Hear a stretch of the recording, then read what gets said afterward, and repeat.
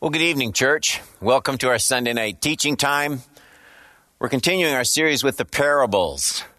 And last Sunday night, we started with the parable of the talents. And I said I wanted to finish up, especially the last half of that parable. So that's what we're picking up tonight. Get a Bible, Matthew chapter 25. I'll read the whole parable, verses 14 through 30. I entitled this, How to Make Each Day Spiritually Productive. And we're continuing from last Sunday night. So Matthew 25:14. For it, that is the kingdom, will be like a man going on a journey, who called his servants and entrusted to them his property. To one he gave 5 talents, to another 2, to another 1, to each according to his ability, and then he went away. He who had received the 5 talents went at once and traded with them, and made 5 talents more. So also he who had the 2 talents made 2 talents more. But he who had received the 1 talent went and dug in the ground and hid his master's money. Notice it's his master's money. It wasn't his money. 19. Now after a long time, the master of those servants came and settled accounts with them. And he who had received the 5 talents came forward, bringing 5 talents more, saying, Master, you delivered to me 5 talents. Here I have made 5 talents more. His master said to him, Well done, good and faithful servant. You've been faithful over a little, and I will set you over much. Enter into the joy, notice the emphasis on joy here, the joy of your master. 22. And he also, who had the 2 talents, came forward saying, Master, you delivered to me 2 talents. Here I have made 2 talents more. His master said to him, Well done, good and faithful servant. You have been faithful over a little. I will set you over much. Enter into the joy of your master. 24. He also, who had received the 1 talent, came forward saying, Master, I knew you to be a hard man, reaping where you did not sow and gathering where you scattered no seed. So I was afraid. And I went and hid your talent in the ground. Here, you have what is yours. But his master said to him, You wicked and slothful servant. You knew that I reap where I have not sowed and gathered where I scattered no seed. Then you ought to have invested my money with the bankers. And at my coming, I should have received what was my own with interest. So, take the talent from him and give it to him who has the 10 talents. And then these words, For to everyone who has will more be given, and he will have an abundance. But from the one who has not, even what he has will be taken away. And cast the worthless servant into the outer darkness. In that place there will be weeping and gnashing of teeth. What a story. Let's pick up. I have 3 or 4 thoughts that I want to work through here with you tonight. 1. What is the master looking for in a good and faithful servant? I mean, those are the adjectives that this master describes to the 5 and the 2 talent. He says they were good and they were faithful. So what's he looking for? What made them good and faithful? I mean, there are, of course, obvious traits of character that the master is looking for in these servants. He calls them together. He entrusts them with his goods, the goods of the estate. And as he leaves, he's counting on 2 principles, I think. 2 principles being strongly rooted in good and faithful servants. So A, he wants those servants to understand that the wealth they are investing is not their own. Even the 1 talent person, it said he went and hid his master's money in the ground. So the wealth they've been given wasn't their wealth. They weren't owners, they were stewards. And that's why he's placing such trust in these servants. He has something at stake. If they take the money and go to Hawaii, then they're crooks They're not stewards. They're not faithful. And they aren't good. So everything in my Christian life hinges on this important understanding being sort of ingrained in my heart. And my perspective, I think, frequently needs realigning on this issue. I'm thinking about 1 Corinthians 6, 19 and 20. Paul writes the church at Corinth, or do you not know that your body is a temple of the Holy Spirit within you, whom you have from God? And then he says, you are not your own, for you were bought with a price.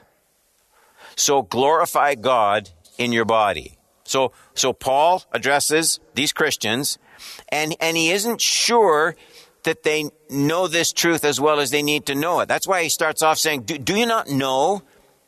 Or are you forgetting this? Is this something that's slipping from your awareness? Do you not know? So whenever I stand at the communion table in church, I'm to remind myself that this is what I'm declaring. I mean, do I just see myself as forgiven, or do I see myself as purchased? There's all the difference in the world between those two things. I mean, that's what the word redeemed means. Redeemed, how I love to proclaim it. We used to sing hymns like that. I have a song I love to sing since I've been redeemed. So redeemed means bought. That's what redeemed means. It doesn't just mean saved. It means owned. You're not your own, Paul says. So, there's one of the concepts that the master wants these servants to have as he leaves. I said there were two concepts. Here's the second one. So B, the master wants them to work as hard with his wealth while he's away as they would if he was physically present with them. So he wants these servants to be as loyal to him when they couldn't see him as when they could. Of course, that's where that third servant with the one talent, that's where he failed. The master wasn't there watching him, and so he wasn't faithful. Point number 2. The faithful servants eliminated the temptation to misuse or waste their master's goods by setting to work with them immediately. I want you to notice it. It's in verses 16 and 17 of Matthew 25. He who had received the 5 talents went at once. Those are the important words. He went at once and traded with them and made 5 talents more. So also, in other words, the 2-talent person did it in the same way. The words aren't there, but it means he did it like the 5-talent person did. The 2-talent person also went at once, went immediately. So servant number 1 went to work at once with his master's goods. So also, Jesus said, servant number 2 set out without any hesitation. Immediately, some translations will say. The word is euthos. And it has its roots in the word for straight or direct. We still say the shortest distance between 2 points is a straight line. So Jesus means those 2 faithful servants, they took no detours on their way to investing their master's money. They went about their assignments quickly, undistracted.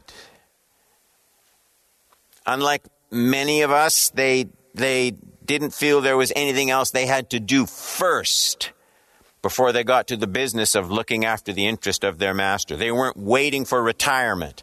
They weren't assuming others could do a better job than they. There was just this anxiousness, this excitement, this sense of anticipation. They went at once and got busy with their master's wealth. I think the psalmist caught the idea a long time ago when he wrote about serving the Lord with gladness. Not just worship the Lord with gladness, we get that, but serving the Lord with gladness. I guess the lesson here is nothing opens the door for failure in the Christian life, like putting off, not denying, just postponing what you know you should be doing immediately for the Lord. So that 1 talent servant, he didn't fail because he had less to work with. That's not the teaching of the parable. He failed because before he did anything else, he dug a hole in the ground.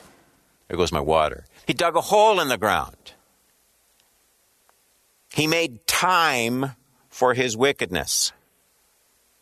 It's what you do right away. It's what you do first that matters most. Point number 3. Notice, servants are rewarded on the basis of faithfulness, not giftedness. I get that in 19 to 23. Now, after a long time, the master of those servants came and settled accounts with them. And he who had received the 5 talents came forward, bringing 5 talents more, saying, Master, you delivered to me 5 talents. Here I have made 5 talents more. We know by now the words. 21, his master said to him, Well done, good and faithful servant. You've been faithful over a little. I will set you over much. Enter into the joy, joy of your master. He also, who had the 2 talents, came forward saying, Master, you delivered to me 2 talents, and here I've made 2 talents more. And his master said to him, Well done, good and faithful servant. You've been faithful over a little. I will set you over much. Enter into the joy of your master. Now stop. I just want to compare the 2 faithful servants for a minute. We'll get to the other 1 talent disobedient servant later. But I stopped there just to compare the 5 talent servant and the 2 talent servant. And the more you think about it, the more you realize how cleverly crafted this parable is. For example, consider the reason why Jesus included 3 servants. I mean, if all Jesus wanted to do was compare a faithful servant with an unfaithful servant, he only needed 2 characters in the parable. I mean, he could have left out the 2 talent servant in the middle and just compared the 5 talent servant who was faithful and the 1 talent servant who was judged for being unfaithful. That would have told the whole story. It would have made the point that we must invest and not hide our master's goods in the ground. But that's not the only point Jesus is trying to make in this parable. And that's why there are 3 characters instead of just the 2. He included 3 servants because he didn't just want to compare faithfulness with unfaithfulness, but he wanted to compare 2 faithful servants and their rewards when the master came back. He specifically compared 2 faithful servants to show something, and here's what it shows. Their reward was the same, even though they were not equally gifted. Their reward was the same, even though one was working with bigger numbers than the other. 5 increase compared with 2. They received the same reward because they were equally faithful in their assigned task. They both put their master first with what they were given. They both set out to work immediately when the master left. They put the master's concerns above their own concerns. They both worked as faithfully when the master was away as when the master was present. And because of all that, they received the same reward. Well done, good and faithful servant. So behold God's method for putting reward within everyone's reach. That's the point of the 3 characters in this parable. That's why at times, the first will be last, the last will be first. I can still remember a long time ago growing up, churches used to sing, little is much when God is in it, labor not for wealth or fame. There's a crown and you can win it if you'll go in Jesus' name. That's a very precious truth. You don't need the largest number of talents.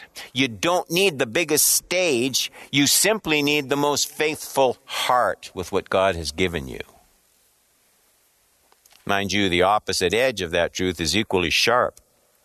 The greatest gifts and the highest profile count for nothing if pride or arrogance or self-will, if that keeps a simple faithfulness to Jesus from motivating all you do. Okay, 4.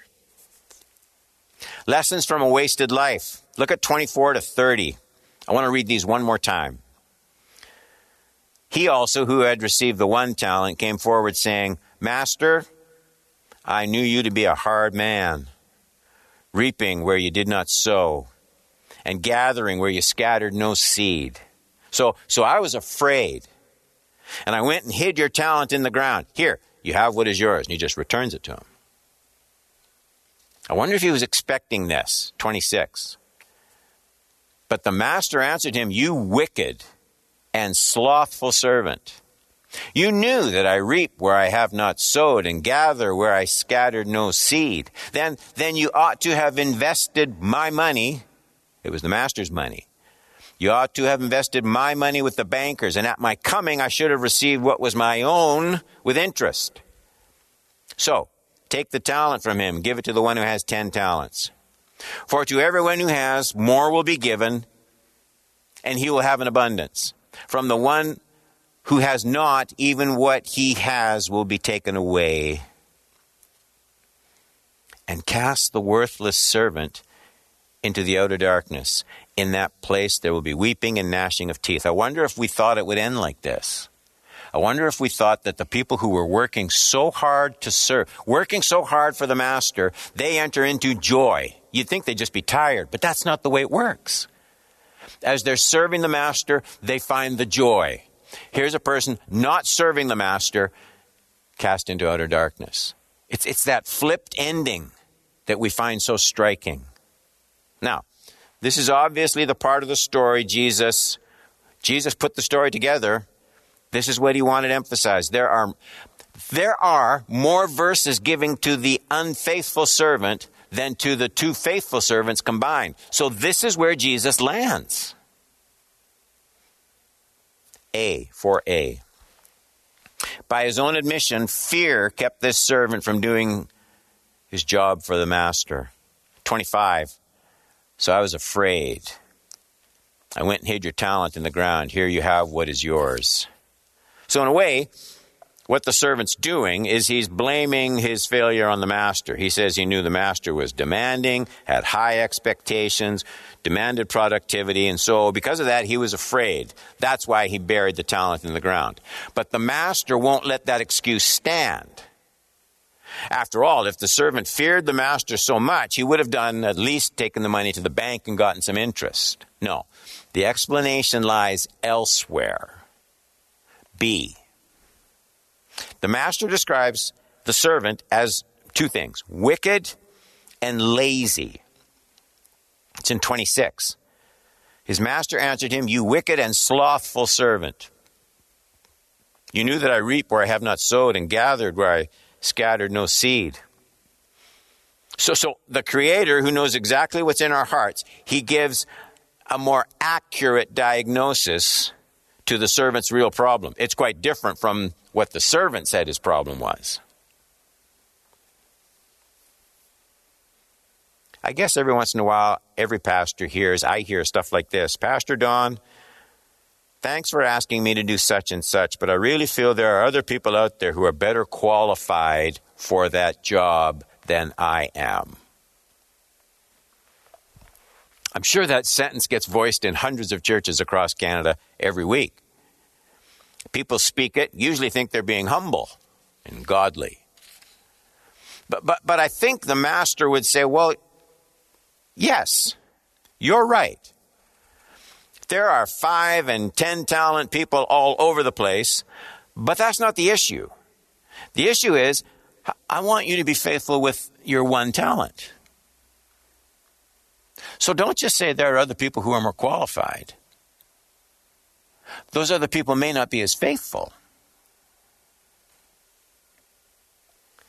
Never forget, you're as much a servant of the master as anyone else. I mean, surely that's the point of Jesus' story. That's why, in his telling, he has the one talent person hide his master's talent in the ground. It's a very clever story. Jesus is trying to show that one talent people are just as liable to be judged for failure as 10 talent people. 1 talent people have to be faithful with 1 talent. So here's the bottom line. The final servant puts his own security above his master's instructions, and for that he's pretty severely judged, if the words mean anything at all. He lived like it was up to him whether or not he was going to be serving the master. I mean, after all, he could always say there were other people who were more gifted. Other people have more talents, so it's up to him to say yes or no. That's what he thought. C. We're almost done. Uselessness appears to be as damaging and damning as wickedness. I get that in 28 to 30. So take the talent from him and give it to the one who has 10 talents. For to everyone who has, more will be given. He will have an abundance. But from the one who has not, even what he has will be taken away. And cast the worthless servant into the outer darkness. In that place there will be weeping and gnashing of teeth. Doesn't end the way we like. I mean, how seriously does the master take this issue of faithfulness and fruitfulness in the lives of his stewards? That's what these verses deal with. And Jesus is teaching that we can vastly underestimate the importance of faithful service. We can just say, well, I'm forgiven. Praise God. And that's good. But the parable seems to stress this coming time of reckoning that seems to have surprising elements to it. You don't have to lose what you've been given. That's the point. The 1 talent servant didn't lose a nickel of his master's money. He simply didn't multiply it. He didn't use it. He didn't serve. There were chances to put his time and energy into his master's work, and he just didn't bother. How much does that matter? Apparently quite a bit. The master called these stewards together initially to do his work while he was away. Then the master wanted them to care about his work as much as he cared about it while he was present. So we learn this very important truth. We learn that the Christian life, for all of the precious talk, and it is absolutely true about receiving Jesus, come into my heart, asking Jesus into your life, making your decision to accept Jesus. I get it. They're fine terms. But we learn from this parable that the Christian life was never meant to be understood exclusively as a new life received. We learn that the Christian life was meant to be a new life of service. It's salt put into meat to season it. It's light put high on a hill to enlighten. It's disciples sent into the world to reclaim it. Talents mean mission. So it's not enough. Remember the wise and foolish bridesmaids. It's not enough to have your lamp lit at one time, because without maintaining and replenishing oil for the future, so receiving gifts from a gracious master is not an end in itself. The master comes back and wants to see fruit. So, church, fear uselessness like you feel pornography or the occult. Jesus never once warned about overstressing ourselves with his kingdom. Not once. What he warned about was a kind of laziness that would preserve selfish security and lack fruitfulness in the kingdom. So remember, the one who tells this parable, Jesus, He's also the creator of heaven and earth. He made us from the ground up. And he knows best how to preserve and fulfill our lives. He wants us entering in. He's not just out to make us hard workers. He wants us entering into the joy of our Lord. Jesus knows there are only two choices that destroy our lives. There are two choices that destroy our lives. Either we can serve the wrong master, and Jesus warned about that. Or, and this might be far more common, we can try to serve two masters. Either way, those are paths to weariness, frustration, spiritual harm, but you can never lose putting God's kingdom first and seeking it with all your might. Jesus said so. So for us, everybody has received something. There weren't any stewards in Jesus' story that received nothing. Everyone has been given something in terms of our time, in terms of our wealth, in terms of our abilities.